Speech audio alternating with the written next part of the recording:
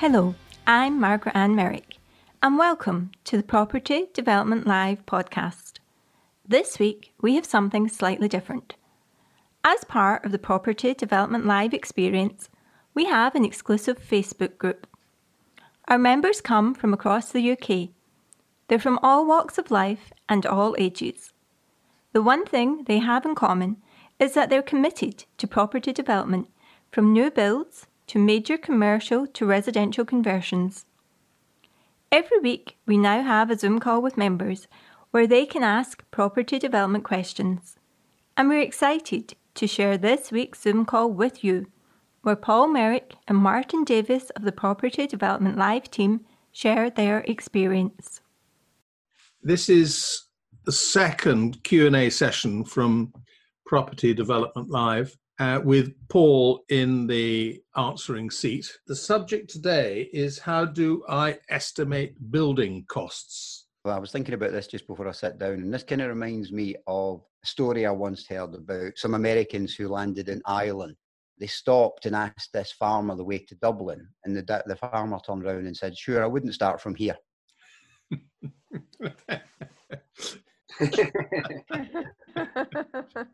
The point of that story being, this estimating building costs is presuming that it's someone else that tells you how much everything's going to cost.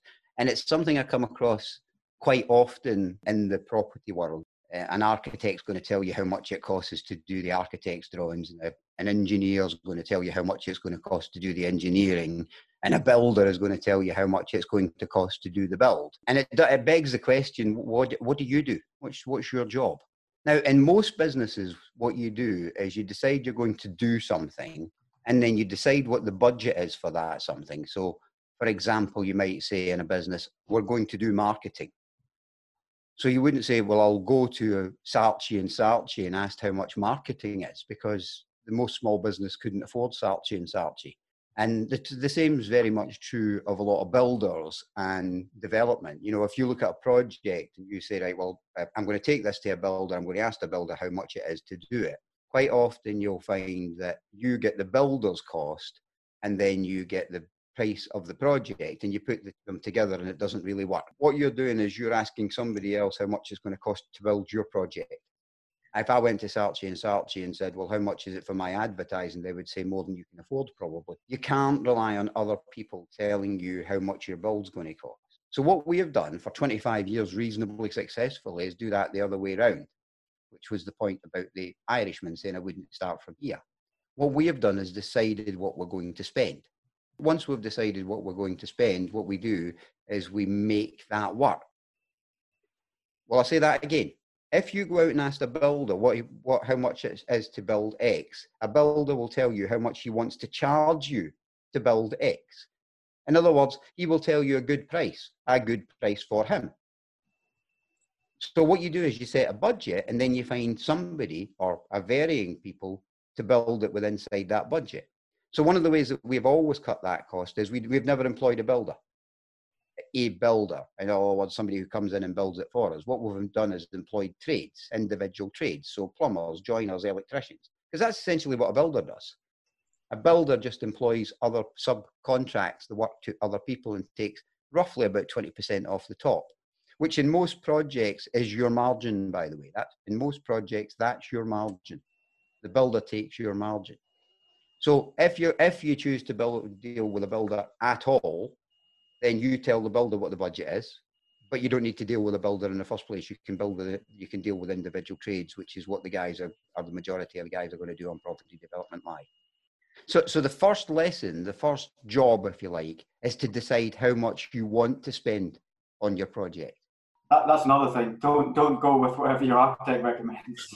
In terms of builders, and quite often an architect, you get involved with an architect, you don't know a builder, and they will have somebody they know, and they'll say, oh, George is a great builder. Now, George might be a great builder, and it's great to have a personal recommendation, but if your budget to build is £70,000 and George's price is £100,000, he's not a great builder for you. He might well be a great builder, but he's not your great builder. So the first thing I would say is turn the whole concept on its head. How much am I willing to pay? and then find people who will do it for that amount of money, whether that be a builder, which I would never recommend, or whether that would be employing the trades directly. I suppose my question is, how do you know you set yourself a challenging target, but a realistic one? It's as realistic as you make it. So you're not going to pull a figure out of fresh air, I would hope, right? You're going to do some work before you speak to anybody. This is another issue that I have, that people go to a builder blind, right? So they've done no work at all. For example, it's not brain surgery, and certainly in this day and age with all the tools that are online, it is not brain surgery to work out how much the materials are. But at least by doing that, you've got an indication of how much the materials are, for example. And then you say, right, okay, so a good question to ask several builders, and again, or several plumbers, or several joiners, or several electricians is, how long do you think you're going to be working on this job? You've seen the drawings, how long do you think you're going to be working on this job? And they say, okay, well, this is 3 months' work. Well, how much are you prepared to pay a builder for 3 months' work? Does £100,000 for 3 months' work sound reasonable to you, Andy? No. So does £10,000 a month sound reasonable? Yeah, probably because you'd have 3 or 4 jobs on at the time, so yeah. But you see what I'm saying? So you know the price of the materials, then I decide what I'm going to pay my labour based on how long the job's going to take. Now, if you get a consensus of opinion in terms of you spoke to 6 joiners, and all 6 joiners, 4 joiners say it's going to take me 8 weeks, and 2 joiners say it's going to take me 10 weeks, roughly how long do you think it's going to take? 9 weeks. Actually, I think it's 8 weeks, because 4 out of the 6 have said 8. Mm-hmm. Okay, so how much are you willing to pay your joiner?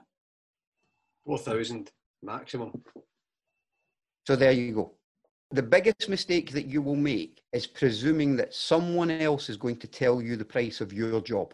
My favourite comeback in the world is, that's the best price I could do, somebody says, and I go, yeah, best price for who? Best price for you or best price for me? What you're telling me is the best price you can do it for to suit you. I can guarantee you the best price you can do it for to suit you doesn't suit me.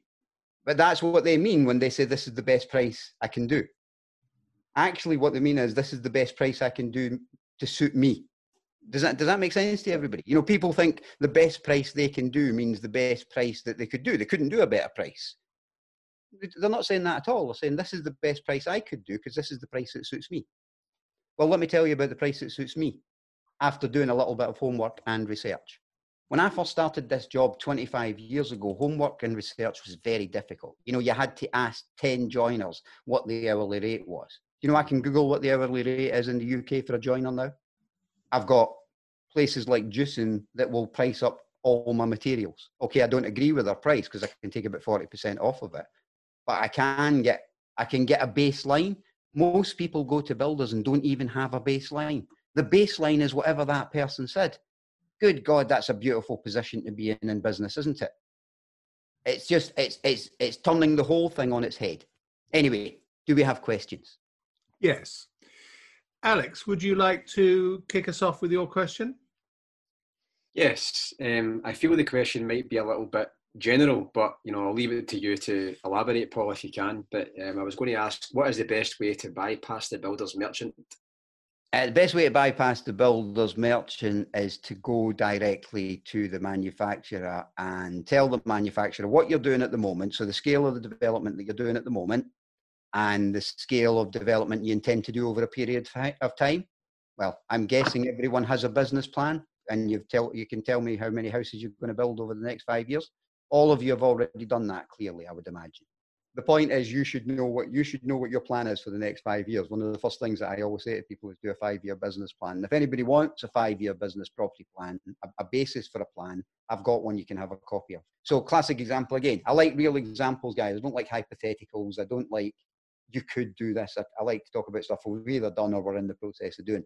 So the guys from Property Development Live were sitting in the office, and we had a couple of quotes in for the groundworks and the pipe work for the groundwork, so sewage underground and pipe work for overground, from people like Juicing. And then I got in touch with Polypipe, who are the manufacturers on London Road in Glasgow. And I asked the guy from Polypipe to come in, and he came in, and we sat down and we had a wee chat, and we told him our current plans and our future plans and where we're going with this whole thing.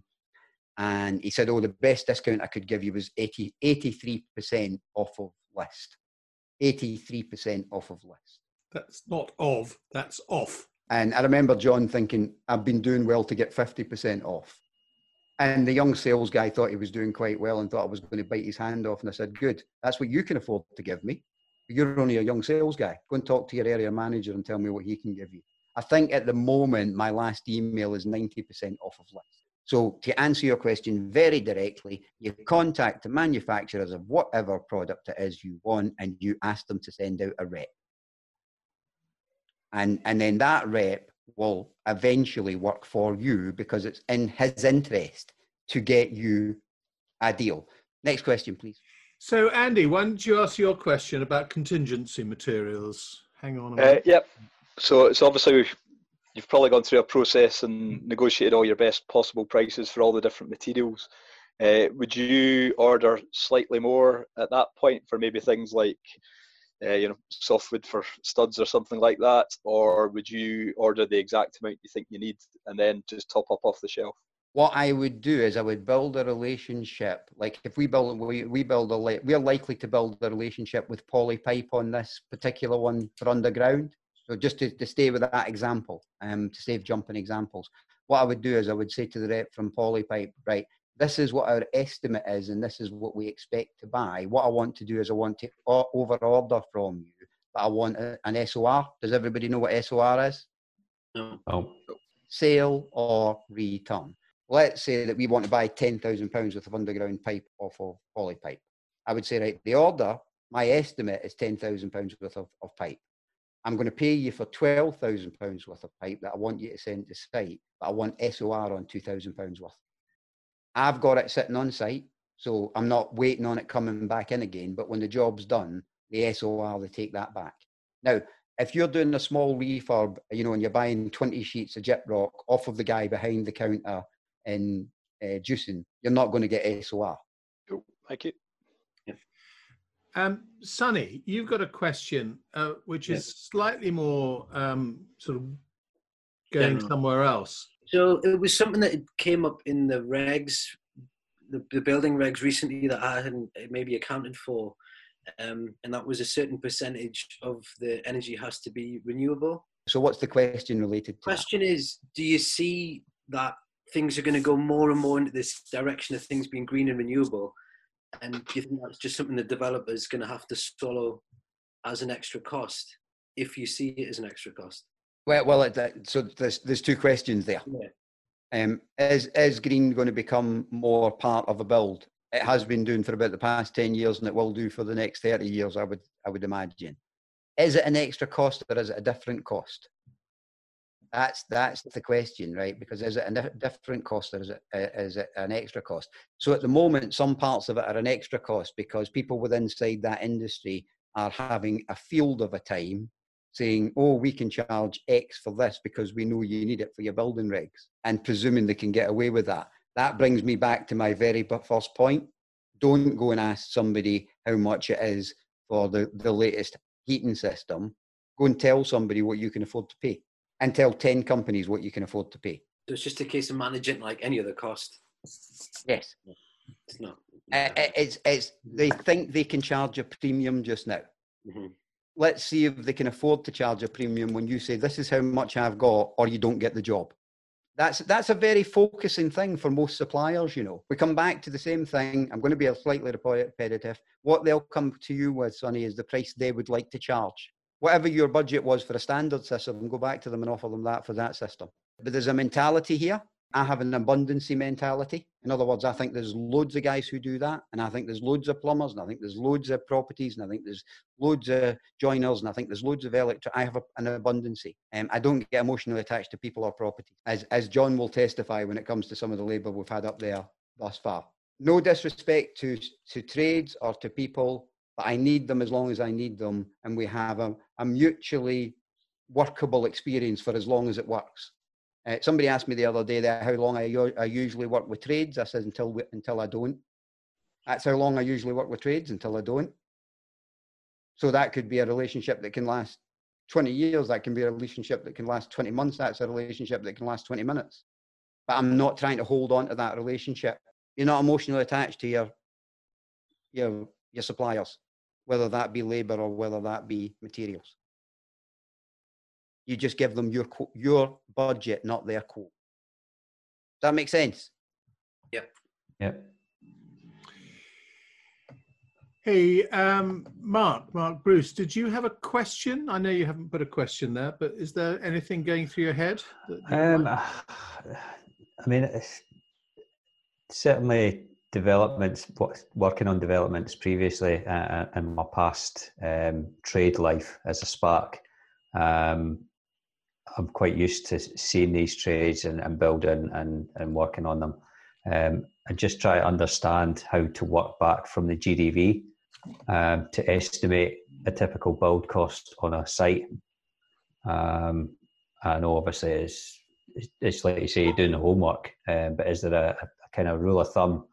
Builders will tell you there's rules of thumb. I've seen that. I've seen square meterage and stuff, but I think is there a better way just to kind of drill it down? Let me give you an example of that, right? My nephew built his very first house. Never built a house before. Never done a conversion. Never done anything, right? He works in farm foods. Kept a full-time job in farm foods, and he built his first house. And he built the house, but I gave him a lot of supervision in terms of acquiring materials and acquiring labour. So he managed his own build. He didn't bring a builder in. He managed his own trades.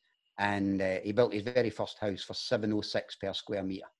Now, you ask the average builder how much they are, and a builder who's quoting you cheap money will say he's £1,200 per square metre. Mm-hmm. A builder who's expensive will quote you £1,500 per square metre. If my nephew, who's never built a house before, can build a house, his very first house, for $706, what do you think those builders can build it for? And I'll answer that question for you.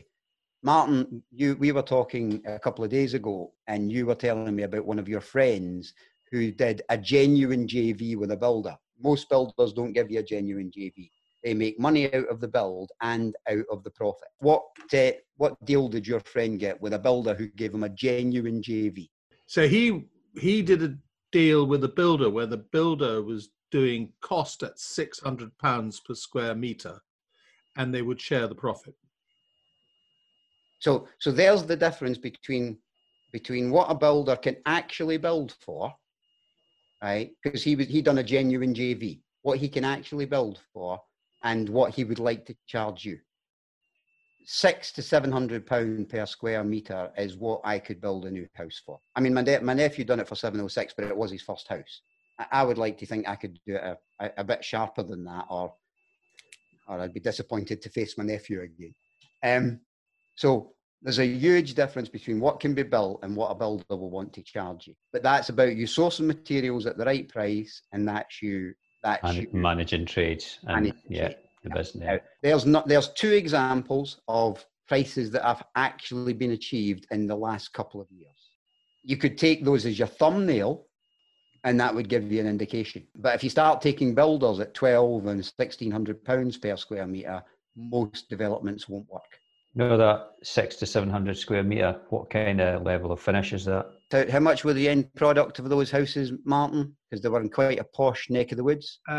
That was near Shrewsbury in England, and it was about 575, that sort of price. So a £550,000 house. So that's a reasonable quality. My nephew has Neff appliances, stone worktops, good 18mm unit, good solid wood doors, which I didn't agree with, but he did it anyway. Reasonable quality. I mean, we're not talking about gold-plated taps, but we're talking about good quality stuff. Can I just ask why you weren't pro the solid wood doors? But nobody's ever come to buy a flat or a house off of me and went, if that would have been a solid wood door, I would have bought this. Yeah, it's not a deal maker, I guess. Yeah. But you do not put solid wood doors in, because a veneered door looks every bit as good. It's about a third of the price, and nobody's going to go, I'm not buying this house because it's got veneered wooden doors as opposed to solid wooden doors, right? A good veneer door will last 5 to 10 years, and a good solid door will last 100 years. Are you likely to have the same doors in your house for 100 years? I don't vanity spend. I make a nice product, but I don't vanity spend. Can I just ask another question? As someone that kind of was, back in my day anyway, open book. Yeah. Is that still a thing? Still use it? Yeah, you want to explain that to people so they know what you're talking about. Aye, so working with contractors, I have an open book, so you get stuff at cost price plus 5% or something, whatever you agree with the contractor, so you know exactly what you're getting charged plus the uplift. Now you've explained it, I'm going to explain why I had. Did you hear the hesitation in my voice? Yes. Yes, it still exists. I would never touch it with a 10-foot barge pole. So you're an electrician, you're a spark. As a spark, be 100% honest with everybody, right? I bring you to a job, right? As a spark, how much time and you're playing open book, right? How much time are you going to spend finding a roll of 2.5 twin and earth, get at the absolute best price humanly possible? Not going to. Just going to go to the wholesalers and get off the shelf. And in an average new build, how many rolls of that would you use? Average new build, probably maybe 3, 4. So the best quote I've got on that at the moment for Property Development Live is, I know you're a bit out of touch now, but the best quote I've got is 24 quid a roll. That's about right, yeah. I'm not buying it at 24 quid a roll. I'll end up going in and paying probably 20 quid a roll for that, because I'll do this is my budget. I want. Now remember, we've got 5 houses. So you're multiplying that order that you just said, which is 4 or 5 times 5. You think they're going to walk away from my money? You, as a good, honest electrician, are never going to do that. You're just going to take the 24 quid a roll and add 5%. So open book is great, except for nobody will look for materials for you like you look for materials for you. Because at the end of the day, it's an open book doesn't motivate him to buy it at the best price. He makes 5% on however much that roll of cable is. Yeah. And to find a better price is time, which is cost. Yeah. Which is cost. So he's not going to do it. If I employed him as an electrician, I wouldn't be employing him to find me cable. I'd be employing me to find me cable. I keep coming back to this thing all the time. There's lots of what I call coffee drinking developers. That's people who think they're going to sit at home and an agent will find the property and a broker will get them the money and a builder will build it for them. And I keep asking these people, what do you do for a living? Well, I'm a developer. Well, I don't really know what that means because I can see everybody else's job. I can't see yours. What's your job? One of my jobs as a developer, one of the 4,000 jobs I have as a developer, is sourcing materials. Just as a comment, I would just say, having observed you over the last year doing this, it's just the relentless attacking of every single cost. What we've talked about tonight is how to create a budget that suits you and not what suits a builder or a contractor or a plumber or a joiner or an electrician. I will finish with the same message that I started with. Do not go to anyone and ask them how much it is. Do your own research, get a figure in mind and tell people what you're going to pay them. Great advice there from Paul. I know the participants on the Zoom call were eager to apply their new knowledge to their projects. I hope you can see how it will help you in your developments too. Don't forget to comment under this podcast, on the Property Development Live YouTube channel, or on the Property Development Live Facebook group. We'd love to hear how you're applying our lessons to your projects and how Property Development Live is helping in your property journey. Till next week, stay safe. I'm Margaret Ann Merrick and you've been listening to Property Development Live.